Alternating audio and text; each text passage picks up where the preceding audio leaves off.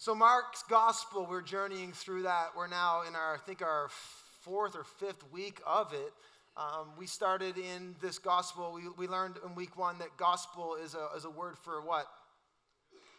Good. One. Okay, good. You rallied. Thank you, 11:30 service. I thought only one of you knew the answer. Yeah, it's good news. Gospel is the good news, and we learned that the Gospels, there are four of them in the Bible, and they're all the same story from a different person. The gospel, the good news according to Matthew, the good news according to Mark, the good news according to John. I don't know if we got maybe some brand new Christians. If you read through Matthew and you go back into Mark, you're going to find, hey, this sounds like the same story, because it is. It's just from a different perspective. And we're looking at the perspective or story or gospel about Jesus according to Mark.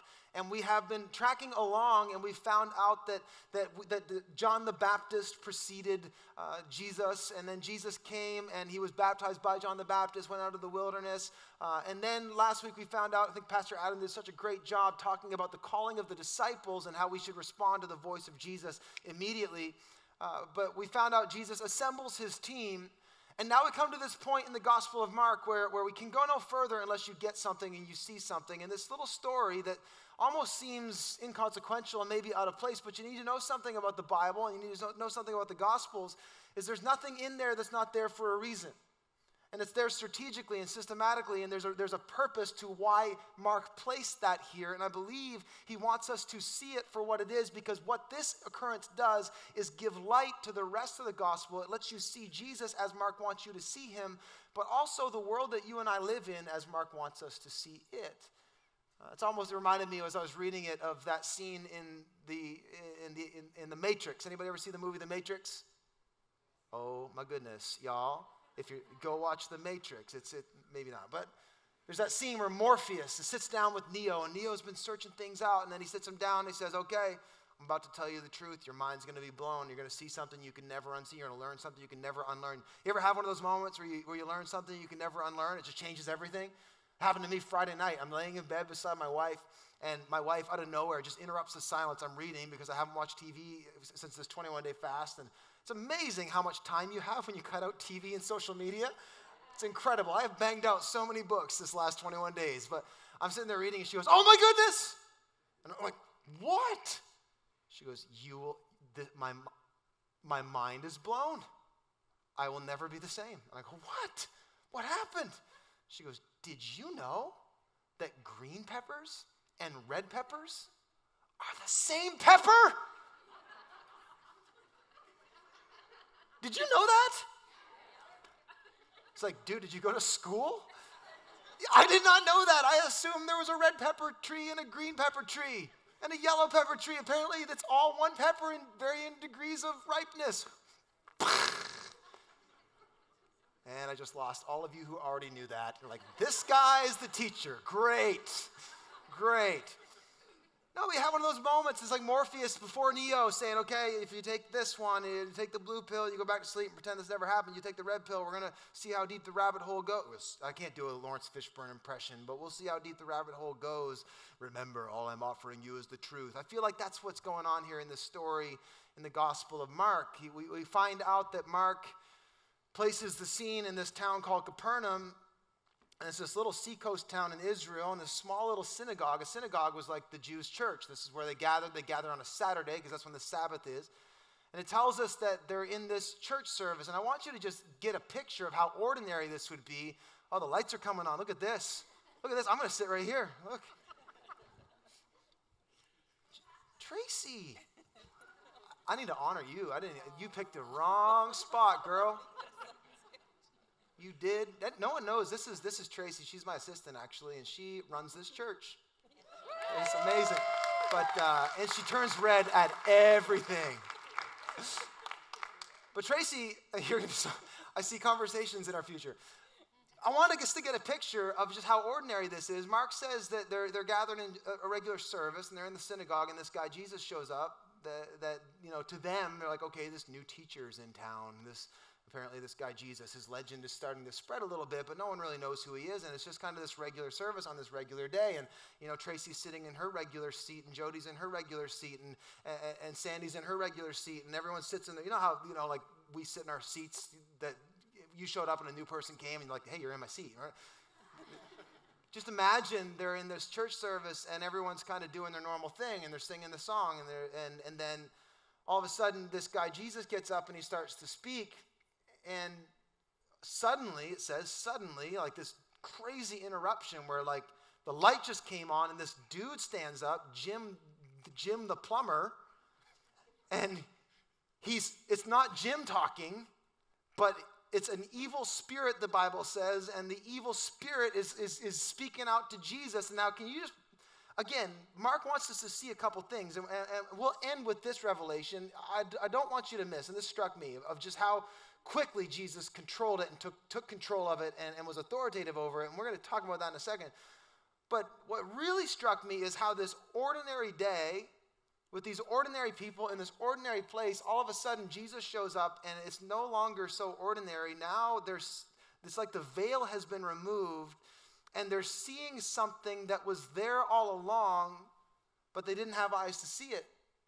This kind of hidden reality that until Jesus showed up, they just were oblivious to. And then all of a sudden, because Jesus shows up, they now see something. I wonder, like how long? I don't know why Jim the plumber was possessed. That's too bad. But I wonder how long, like, did he go to that service? And how long was that demon spirit sitting in church every single week? And it made me ask the question, like, I wonder what hidden hindrances are in our lives. I wonder what, just like regular things that are happening in our life, we say, oh, that's just life, or that's just luck, or that's just a season, or that's just a phase, or that's just this or that. And I wonder if we flipped the lights on and we had a moment where Jesus kind of got close enough, if we would start to see things maybe with a different perspective, and we might have eyes to see what Mark wants us to see today, and that is this, that there is a hidden reality to your world right now. And whether you realize it or not, there are powers and things at play and at work fighting. There is one power fighting for you, and there are powers and principalities fighting against you. And you might have some things in your life right now that God wants you to wake up to. This is what Mark wants us to do. He doesn't want us to go any further. He doesn't want you to be thinking about Jesus the wrong way, first and foremost. I know Jesus has disciples, and now he's starting his ministry. He doesn't want you to think, though, that Jesus just came to teach you some good stuff. He is not Tony Robbins. He did not come here to give you 6 quick tips and how-tos how to make your life better. He did not come here to give you life hacks. He did not come here to give you a new roadmap or manual. He came here to bring you life and life to the full, and he came here to conquer the devil and his works. And so Mark wants you to see, first and foremost, don't look at this man Jesus as just another great man. Don't lump him in with Gandhi. Don't lump him in with MLK. They're great human man. This is something altogether different. And Mark wants you to see not just Jesus in a different light, but he wants you to actually look at your life and ask yourself the question, maybe there are some hidden hindrances at work sitting alongside of me that I have been blissfully unaware of that Jesus wants to reveal and deal with. Maybe there's some stuff that I've just been calling circumstantial that's a little bit more than circumstantial. Maybe that thing your teenager's going through isn't just a phase. Maybe that thing that you're constantly bumping up against debt, constantly bumping up against financial losses, and it seems like you're always behind the 8 ball and underwater. Maybe there's more going in than just some bad luck. Maybe there's a hidden hindrance that's part of this. I think what Mark wants us to wake up to today, and this is what I want us to wake up to and stay woke to, I want us to wake up first and foremost to the fact that you have a real, true, tangible enemy of your soul. You have an enemy, and you need to wake up to your true enemy. Your enemy is not debt. Your enemy is not the weather. Your enemy is not bodily illness. Your enemy is not your ex-wife. Some of you are like, you don't know my ex-wife, bro. No, your enemy is not carbohydrates. Yes, it is. Get behind me in Jesus' name. No, your enemy is not, it is not something that you are so easily able to just touch. In fact, your enemy it's actually the thing behind the thing. There's the stuff that you think is the fight. But Mark wants you to see, and the rest of the Bible backs it up. Ephesians 6 says, hey, our struggle is not against flesh and blood. It's not against the rain that is coming into my basement. Anybody? Thursday night? Yeah. Fun night, right? It is not against the rain. It is not against, the battle is not about my house. The battle is not about how many dollars I have or don't have. There is a battle in the spirit going on all the time. It manifests itself in the physical world, but you need to understand something about the things that you're going through. You have an enemy, a real, actual enemy. He is attacking you in places that aren't there. It's deeper than the physical. It's deeper than the emotional. It's deeper than the intellectual. It's deeper than the relational. It is spiritual in nature, and it is at the root of everything. And Mark actually wants you to see that, and he wants you to put that lens on and start looking at your circumstances and situations. Like maybe you have an addiction that you can't seem to get over. Like you have an alcohol addiction, and maybe Mark wants you to see it from a different lens, that it's more than just maybe a bad season, or, I've been weak this season. Maybe it's a generational thing that your dad and your dad's dad and your dad's dad struggle with it, and maybe there's a hidden hindrance in there that's got its grip on your family that God actually wants you to see with a different light. Maybe it's divorce. Maybe it's despair. Maybe it's shame. Maybe for some reason you can't seem to get that thing that happened to me way back here, way back when. You can't shake it. And when you think it's gone, you realize it's not gone. Maybe there's something more than just a wound. Maybe there's a hidden hindrance that keeps putting its finger in it. I wonder if there aren't hidden hindrances in your life today that God actually wants you to see. I think there are many circumstances and situations, and look, I'm not suggesting that any of you are possessed. This isn't, especially if you're a believer, you can't be possessed by the Spirit and possessed by the devil at the same time. A house divided will not stand. But you are naive to think that the devil is not working at you and on you all the time. You have an enemy. And you need to realize it. You need to recognize it. You need to wake up to it. And I came today just to wake some of us up to the fact that there's more going on in your life. There's more going on in your marriage. There's more going on in your home. Look, there's more going on in St. John and New Brunswick and Canada, in this world. There's more going on than just what you see and feel and can quantify. There are spiritual forces behind it all, and God wants to wake his church up to that reality.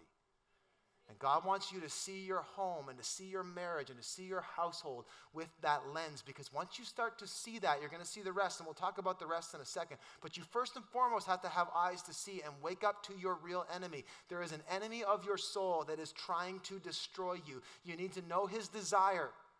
The Bible doesn't give us a ton of details about Satan and demons and the devil. Like, we don't have a ton about it. And I think partially because you really don't need to know the details about him and about them. The Bible tells us it's pretty obscure. It's in Ezekiel. It tells us that Lucifer was one of the three primary angels, one of the three most glorious beings, and he was actually the worship leader in heaven, and then he was so consumed by his own beauty that he actually began to want worship himself, and that's idolatry, and he was cast down from heaven. The Bible says that he took a third of the angels with him. And subsequently, we have been brought into a war zone. And what we find in Genesis 3, if we had time to look at it today, is humanity gave the enemy the keys to creation.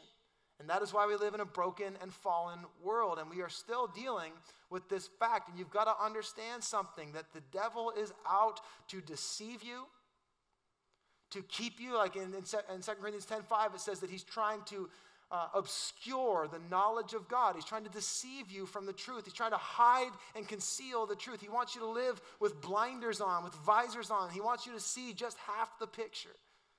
He's trying to defile you. He wants you to be just a fraction of yourself, of what God called you to. He wants you to be weak. He wants you to be flawed. He wants you to be dysfunctional. He wants disease and decay to mark your life, your soul, your mind, your body. He wants it to break and crumble, ultimately leading to your destruction. He is trying to destroy you, and you need to wake up to this fact. This is going on, whether you realize it or not. I think those people in Capernaum, I don't think they realized that Jim had a demon until Jesus shows up and turns the lights on and said, oh, that right there, that's getting out of here. That's why Peter said in 1 Peter 5:8, stay alert, wake up, watch out. Your great enemy, the devil, he prowls around like a roaring lion looking for someone to devour. Stand firm against him and be strong in your faith. You got to look out. You got to watch out. You need to know what he's after. Recognize you have an enemy, and here's what he's targeting. The mistake we often make is we think that the devil is attacking us in the physical. He might be using physical circumstances, but make no mistake about it, he is not attacking you in the physical. He's attacking you in the spirit. Like if you were like me on Thursday night, out building a trench to keep your basement from flooding. Anybody? Pulling up carpet and drying it out. You know, the simple and incorrect way for me to think about that, and I had to fight this, was that the devil's trying to ruin my house. The devil doesn't care about my house. The devil doesn't care about my money. The devil doesn't care about any of my stuff. He doesn't care about my body. He doesn't care about my mind. He's not after my house. What he is after is my peace. And so he will use my house to get at my peace. I'm helping somebody. Because you got to realize when he is attacking you, he's never actually after that front. The front is just where you feel the clash, but there's actually something he's trying to get at that's behind that. Like if you're under financial pressure and you came to church and you started tithing because you read the word and it says, hey, give the first to God, and you said, you know what, I'm going to trust God, and now on the back end of that, you're like, okay, where's all the money going to come from? And then all of a sudden, your car breaks down, you got this payment to do, and all hell's breaking loose. The devil is not after your car or your car payments. He's after your trust. Can you trust God? See, you can almost attach a string from the front of the battle back to the actual target. You need to understand the things that the devil is actually going after. He wants to ruin your character. That's what he's after. He wants you to fall short of the glory of God. He wants you to fall short of who God's called you to be. He wants you to fall short of the life and wholeness and holiness and joy that God has said, my sons and daughters will experience this. That's what he's after. He's trying to rob your character. He's trying to take away from your calling. Do you know that there is a potential in us that is God appointed and God ordained? Sometimes you need to think about that. Like what is God's idea of me? You know, you're like a Lego box. And like as your life is going, God is building up these pieces, and you are becoming something amazing. And the Bible says that God leads us from glory to glory, strength to strength, ever increasing. Like, ever stop and think about the final version of you? Like the 2,000-year version of you, or the 4,000. You know you're eternal, and if you're in Christ, you will live forever and ever and ever, being refined by his glory all the time. Can you ever think about like how amazing you will be in the likeness of Christ forever and ever? Here's what the devil is trying to do to keep you from that. He is trying to lock you into those same habits, the same dysfunctions, the same mindsets, all the same struggles. He wants to lock you right here because eternity is moving forward, and he wants you to stay stuck right there, to miss your calling, to miss the meaning and purpose and things that God has set before you. And God has set things before you for you to experience and enjoy. And he's trying to destroy that. He's trying to rob your confidence. He's trying to make life an extra scary place to convince you that, you know what, the other shoe is going to fall and that bad thing happened, and now that means more bad things are going to happen. And yes, we live in a fallen world, but the devil wants you to focus on the fallen. The devil wants you to focus on what's broken. The devil wants you to live a life of a glass half empty or even empty all the way. He wants you to live where I can't trust God. I can't trust others. I got to take things into my own hands. To be that person who doesn't easily trust anything, and you assume the worst. You ever have that voice pop into your head that says something bad's going to happen? That's not the voice of the Spirit of God. It is just not. There are no pessimists in heaven. None. Nobody in heaven's like, well, this is going to end poorly. None. That's not the Spirit of God. The enemy is after your confidence. I also find this, let me know if you've experienced this before. I also find he's after my contentment. Man, he loves to bring my contentment, to rob me of my joy. You know, Thursday night out digging a trench from my house thinking, I bet my neighbors aren't taking in water. I bet you their house isn't. Right? Anybody? Oh, don't judge me. You loved your house until you saw your friends. right? You thought you had the best car until your friend drove the better car. Like, oh, my car sucks, right? That's what he's trying to do. He's trying to get you to take your eyes off the goodness of God and how everything in your life has been a good and perfect gift to you from the Father. You thought your kids were great until you realized that their kids are way better behaved than mine, right? Like, the enemy wants you to look at other things and covet them. Why? Because comparison robs your joy. And the enemy wants to draw you away from the contentment that comes from knowing God. He wants you to think, if I just had more money, if I just did this, if I just had a better job, if I just got that boat, if I just got that house, if I just had that girl, then I'll feel better. And he is happy for you to consume temporal things all for eternity, because you can eat as much temporary stuff and temporal things as you want. It will never fill the eternal hole in your soul. He's trying to rob your contentment. You need to wake up today to the fact that you have an enemy. You need to understand his tactics. What's he trying to do to you?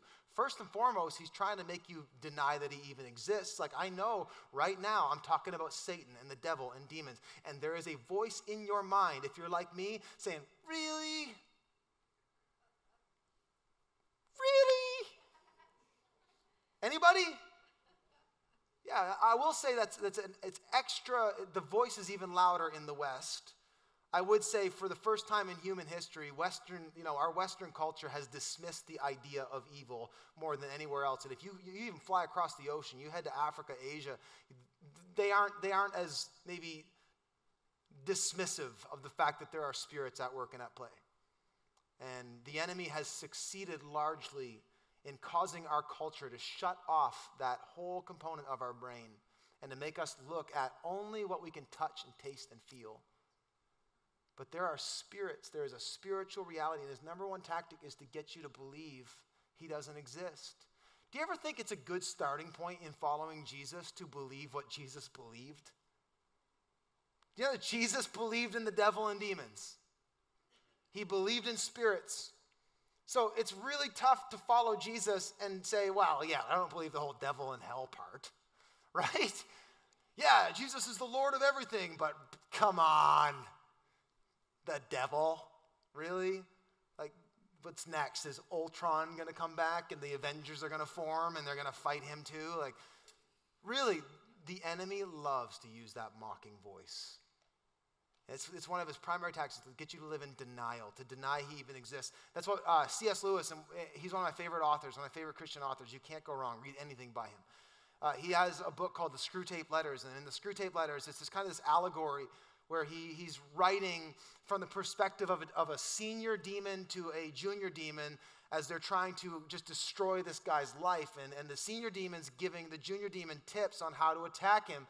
And it's really interesting and really well done. And it's interesting, at the end, there's a writer's note, and he said, I actually would never do this again and never recommend it, because where my head went was such a dark space that I do not recommend thinking like demons think. But he did this for us, and it was really helpful. And look at one of these things. Just imagine this conversation from a senior demon to a junior demon after you. He says this: our policy for the moment is to conceal ourselves.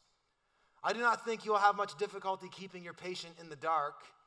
The fact that devils are predominantly comic figures in the modern imagination should help you. If any faint suspicion of your existence begins to arise in his mind, suggest to him a picture of something in red tights, and persuade him that since he cannot believe in that, this is an old textbook method of confusing them, he therefore cannot believe in you. Get him to think of something so laughable that he will just dismiss it all outright, and he will remain in the dark to the hidden hindrances that are currently in his life affecting things. See, the enemy wants to start off with denial, but if he can't get you to denial, and I believe in today that some of you are waking up right now to the fact that there are hidden hindrances in your life that God wants you to spot and see, and you must stop believing and living and acting as though there is no devil. We have to stop that as the church. We have to stop being practical atheists, feeling helpless and looking at the world as though, well, guess crap happens, right? Stuff does happen that is beyond our control. And I'm not saying you can control your circumstances. I'm not saying bad things don't happen to good people. But we must, as the church, stop looking at things that God is saying. There is a spiritual issue behind that, and you got to see it. And so you're waking up from your denial. You need to realize that's his number one tactic. If he can't convince you that he's not there, he'll try to deceive you. He'll distort the truth. He'll corrupt the knowledge of God. He'll try to think you that God's word, try to get you to think that God's word's not that important, that his commandments aren't that important, or he'll confuse them, or bring in false doctrine. He'll try to pull you off the truth any way he can. He'll use distraction. How many of you know the devil is very, very clever? He's way, way smarter and smoother than you think he is. And I've been learning that even this past year. I found myself fighting on the wrong front multiple times, thinking I was doing God's work and fighting for God, and all the while getting my butt kicked by the devil in a whole other area. I'll tell you one story. I was at a board meeting in our denomination that we're affiliated with, and I was at the table, and it just went sideways, and I found myself fighting about 10 people about our church and me and what I believe God was doing, and it just went sideways, and it got funky, and I mean, I challenge you to a duel. We weren't doing that. It was not like fighting, but it was a heated exchange, and I fought, and I mean, I'm sure it's hard to believe that I don't back down super easily from that stuff, and so I went at it. I was like defending what God is doing. I was defending our church and defending what I believe God's said about us, and I'm gonna win this. And I fought for about an hour and a half, and then after I left, I just felt icky, and I felt tired, and driving home, I just shut everything off and just was listening. I felt the Lord just say, "So you thought you were fighting for me, and you thought you were doing the right thing, fighting this out here, but in actual fact, what you were really doing was you were fighting for your right to be right. And you went way, way, way past what I was asking you to do, and now you were fighting for you, and the devil deceived you. And he took you into a whole other arena, and that's what he will do. I guarantee you right now, there are things that you think the devil's fighting you over here, and he's way over here actually going after something altogether different. He'll distract you. He'll use things to distract you, to keep you off his actual target. He has been in this war for a while, and he knows how to get to you, and he knows how to expose your weaknesses. He knew I would see red, and he knew I would get up and get after it, and I would flip a table if I had to, as long as he could get me to a place where I would compromise my character and lose my patience. That's what he's after. Am I helping somebody? He distracts you. And then ultimately, if he can't distract you, if he can't deceive you outright, if he can't get you to live in constant denial, his final and most probably prevalent play for you as a believer is he'll try to get you to live in discouragement. Discouragement. He'll try to get you to live in fear. He'll try to actually make you think that he should be feared, and that the world is a scary place, and that life is a scary place. And I would argue without Jesus, it is. But he will try to absolutely terrorize and terrify you once you wake up. And I'm going to help some people, because you're going to leave here today. And if you leave here today feeling afraid of the enemy, you're missing what I'm about to tell you. But I will say it is very possible when you come awake to the fact that there is a devil and there are spirits and they are out to get you. That is a scary revelation, and he will use a foothold of fear, because what you fear the most is your God. And I was about 15 years old, and I won't get into details, but I was at a summer camp. I was in a cabin with a bunch of guys. We were sleeping, and we had, I'll say this, we had an encounter that I went from being a church kid who grew up in church. We talked about the devil, we talked about demons, but more in the same way we talk about the Apostle Peter. We don't think he's here. Oh, yeah, the devil. Oh, yeah, right? Like that's the...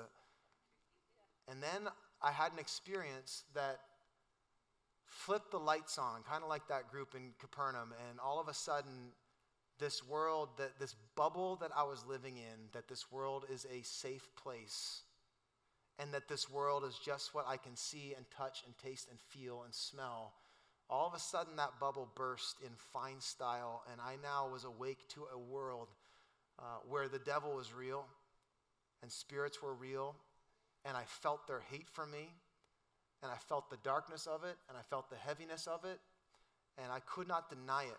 And instantly the world became a very scary place for me in my mid-teen years. And I was probably 5, 6 years, about 19 before I started seeing any victory in this. And I mean, I had night terrors, I had episodes in the daytime, I just all kinds of stuff where I was experiencing just demonic attack. And it was so bad for me that throughout my entire teen years, like sleeping, I just couldn't sleep well, and I would sleep in the fetal position, and even to this day, I can't sleep on my back. Not because I'm scared anymore, it's not comfortable to me, because you do something for 6 years, that becomes the way that you sleep, right?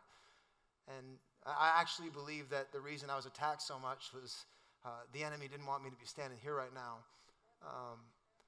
Here I am. But I had a foothold of fear, and the world was a dark and scary place.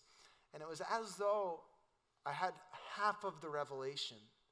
It's like I had one eye open, and the other eye was still closed to what I needed to see.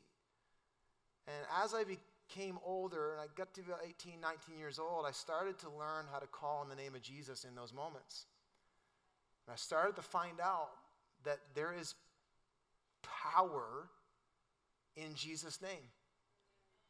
And that for every attack of the enemy, Jesus is overwhelming victory. Like for every single attack, like every spiritual attack, every spiritual opposition, I started to find out that as the enemy would come against me, as I came back at him with the name of Jesus, things were breaking off. And I was getting more and more confident to the point where God corrected a misinterpretation in my mind. See, I thought coming through that like, you know, the devil is Ivan Drago and Jesus is Rocky Balboa, and it's going to be close, right? Like, anybody ever feel like that? Like, yeah, you know, and to some degree it's true that there's this cosmic clash of good and evil and light and dark, and that is really happening. But it is a fallacy and a misunderstanding of Scripture, and what Mark wants you to see today is that it is not an equal contest. It is not like Jesus is the Avengers and the devil is Ultron, or who's the guy with the fist, with the things? Thanos. Yeah, he's way scarier than Ultron. Yeah, it's not like the devil is Thanos and Jesus is Iron Man and he's going to win in the end, but it's going to be close. Like, that's not what happens at all in the Bible. In fact, as you begin to read this in Mark chapter 1, I want you to note what happens. Bring that back up, because today we're going to wake up not just to the enemy, but you're going to wake up to your victory. And I want you to see this in Mark chapter 1. The demon starts speaking, and then what happens? Jesus goes, oh, hey, shut up. Be quiet. You can leave. And then what does Mark say? The devil spoke back and threw a left hook, and it went to the 9th and 10th round, and then Jesus was down for the count, and he got back up, and he fought again. It doesn't say any of that. It was really anticlimactic. Did you notice? Like, the guy fell down, and the demon left, and everyone's like, whoa, that was crazy. Why? Because Jesus has complete and absolute authority over the enemy. And he came to destroy the works of the devil. That's why he came. 1 John says it.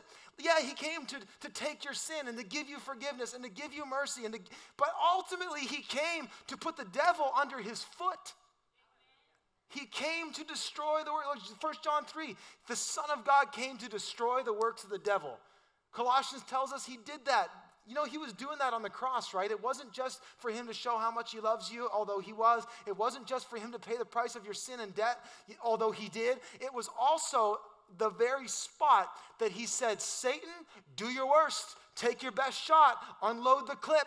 Go ahead. And that's what it means in Colossians chapter 2 when it says, for he has disarmed the rulers and authorities, making a public spectacle of them on the cross, rising in victory. It means that the enemy already unloaded the clip.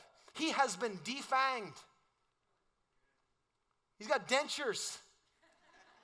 But doesn't have the dentures, just the gums. My grandfather had the gums. It was a freaky thing to see. He used to scare me. The third service. You never know what I'm going to say. He used to like stick his bottom denture out at me. He's like, don't do that. The devil has been defanged.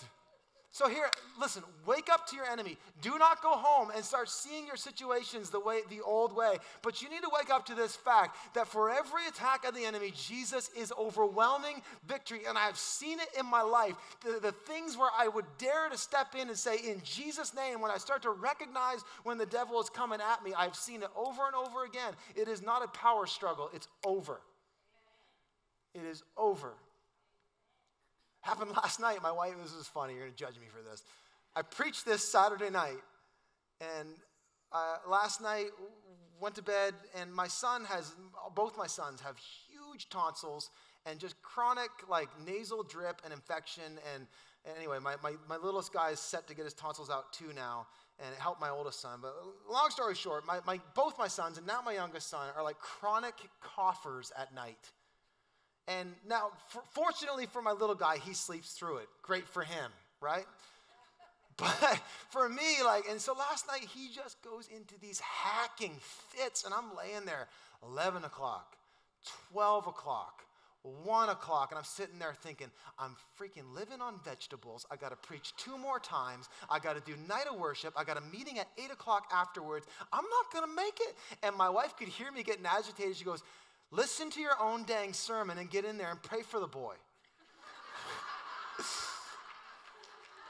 So I got up and I went into his room. I put my hand on his little head and I said, in Jesus' name, there will be rest tonight for him and for his dad in the name of Jesus. And I went back into my room. I'm pretty sure he stopped, but if he didn't, I went to sleep and I had a great sleep after that. All I'm saying is this, we have to start learning. Y'all, there's not a demon under every rock, and if you don't get the parking spot at Walmart that you were looking for, the devil's not trying to attack you.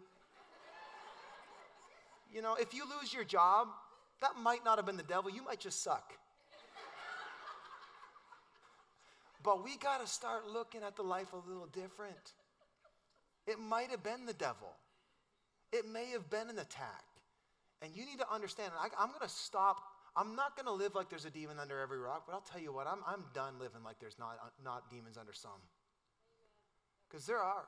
And I believe that God wants the church to rise up and learn how to stand in victory. He actually wants you and I to see when the enemy's doing something and to step in and say, not in my house, not in my marriage, not in my family, not with my kids, not with my money. He actually wants us to learn how to stand in there and say, this is my space. And when Jesus told me all authority in heaven and earth has been given to me, and he told me to therefore go in that authority, I have that authority. He said, you will step on the head of serpents. You will cast out demons. He was saying that to us, like that we're going to do that. And so I want to encourage you that God wants you to learn how to stand in victory. He wants you to learn how to start taking thoughts captive, getting a new perspective on things. For every attack of the enemy, Jesus is the victory. So when the enemy comes and he attacks your character, what do? You don't get back and state your accomplishments to the devil saying, oh yeah, well, I'm good at Fortnite, right? You don't do that. What do? You say, no, you know what? The things you said about me, that thing that you're trying to make me feel ashamed of and condemn me about, that was my old life. I have been crucified with Christ. It is no longer I who live, but Christ who lives in me. The life I now live in the body, I live by faith in the Son of God who died and gave himself up for me. And so, right? What about confidence? When he attacks your confidence, saying, hey, it's going to be bad for you. How can I think that things are going to be bad for me when Jesus did not spare his own, he didn't even hold back his only son for me? How much more, along with him, will he not also give me all things? I have reason to be confident. You can't shake my confidence. I look at the cross on an empty grave and says, I have utmost reason to be confident. He's coming again. For every attack of the enemy, he is the victory. This is what Paul meant by taking every thought captive. 2 Corinthians 10:5, he says, although we live in the world, we do not wage war as the world does. The weapons we fight with are not the weapons of the world. On the contrary, everyone say on the contrary. On the contrary, they have divine power to demolish strongholds. The weapons we have, look at this, we demolish every argument, every pretension that sets itself up against the knowledge of God, and we take captive every thought, and we make it obedient to Christ, submit to Jesus. That's what we do. And so you got to learn how to stand in that place and in the authority of Jesus, start speaking to the things like he did. Say, be quiet and come out. You need to learn that. You need to learn the weapon of worship. Some of you need to learn how to worship. You need to learn the fact that this is the most aggressive thing you can do in the spirit. That's a weapon, man. That's why David was the most ferocious warrior king. He knew how to slay a giant, and he literally cut a big guy's head off. Like, this guy could fight. But the Bible says he was great, not because of that, but because he knew how to worship. He was a worshiper. I've seen that, just the power of praise to shift an atmosphere. I taught my oldest son, he was having night terrors. And I remember I taught him when he was about 4 years old. He was having night terrors, and I told him, hey, just do this, bud. If you feel that or you see something in your room or you feel things, and some of the things kids say to you is freaky, right? And I say, if you see something in your room, you just start singing Jesus Loves Me, and you watch what happens. It's gonna change everything. And I got woken up one night back in our old house about 4 years ago, and I could feel a weight and a darkness and a heaviness in my home. And I got up and I went into the hall, and I was about to start to pray, and I could hear my 4-year-old son singing, Jesus loves me, this I know, for the Bible tells me so. Little ones to him belong, they are weak, but he is strong. Yes, Jesus loves me. I'm telling you what, as that little boy and that little voice started saying that big, big word, I could feel the atmosphere in my home shift. You can feel it. There is legitimate, real, chain-breaking, darkness dispelling, demon shaking, earthquaking power in the name of Jesus. There really is. And I asked the Lord, hey, God, okay, I didn't want to preach on this today, just full disclosure. It's funner texts to talk about. And I was like, all right, Lord, I felt you wanted me to talk about this today and to preach from that text. And I said, okay, God, what do you want me to do? You want me to call people forward and I'll lay hands and we'll pray, for deliverance in certain areas? And some of you need that. Some of you have some bondage and some things that you need agreement over. And I asked God, do you want to do that? And I felt the Lord say, it's not that I don't want to do that, but that's not really what I want you to do, son. I felt him say, I want you to raise an army. I want you to raise an army. I want your church, I want your family here to learn how to, in faith, stand in the place of victory in Jesus. That you at your business, when it feels like everything's coming at you and your last little bit of sanity is about to pop, in that moment that you learn how to stand in your place and take your thoughts captive, identify the way the enemy is coming at you. And even if you can't change your external circumstances, there is a barrier that you're able to say, in Jesus' name, my soul and my spirit and my mind and my emotions are off limits. Be quiet and get out.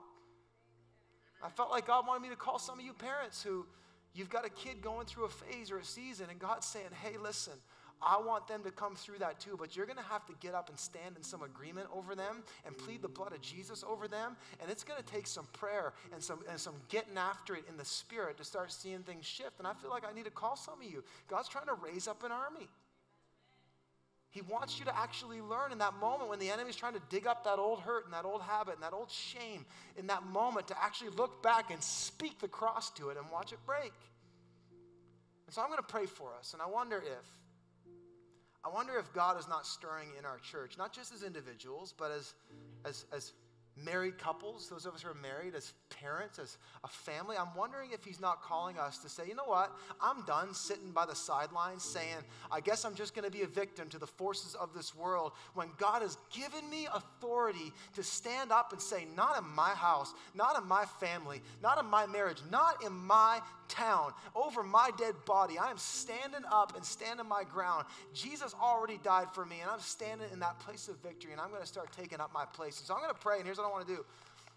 If God is stirring in your heart to say, okay, I hear and I want to see things differently, and Lord, I'm standing up. I'm on weak knees, but I'm going to just stand in your victory, and I'm going to start standing in my place and believing, God, that you're going to actually start chasing out the darkness that's been sitting up next to me. And some of those old things that have just been hanging on, we're going to start attacking it in the spirit and seeing what happens. And if God is stirring that in your spirit, as I pray, why don't you just stand? Don't just stand right now, but why don't you stand and just say, Lord, here I am. Enlist me. I am no longer sitting here as a victim. I am coming into victory in Jesus' name. And so, Father, today, if you feel that today, you can stand too. But Father, today, we come to you and we just thank you for victory. Lord, thank you first and foremost for the gift of the spirit of wisdom and revelation. That today, God, we are no longer going to be ignorant to the schemes of the enemy, but we're going to see things with a new light. When we see the things that are facing our communities, when we see the things that are facing our region, when we see the things that are coming against our family, God, we're going to look at it from more than just flesh and blood. We're going to seek out and understand that there are powers and principalities of darkness that are at play. And God, we're going to see it with the eyes of the Spirit. And so, Father, I pray right now for every mom, every brother, every son, every worker, every business owner, every man, every woman right now, that you would grant us as a church the spirit of wisdom and revelation to see at the root of it there is something else going on, that we would be able to identify and expose the hidden hindrances. For the one who's dealing with anxiety, God, would you get us back to the root of it, that we would see the spiritual lies that are being sown into our mind and our heart, trying to discourage us and cause us despair. Lord, in every way the enemy is attacking, would you give us wisdom and eyesight to see it?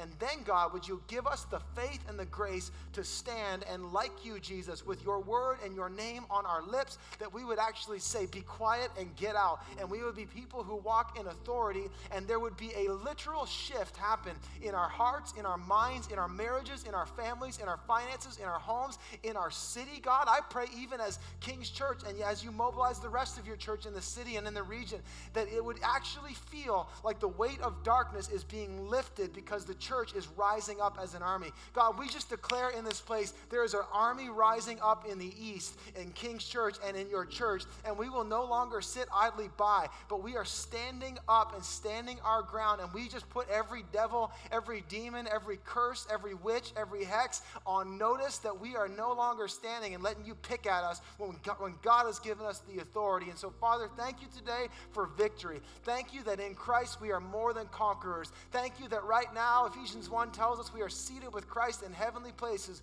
seated in victory. And so we receive it today. Encourage us, give us power and strength, and let us walk in the victory of Christ in Jesus' name. And everybody said,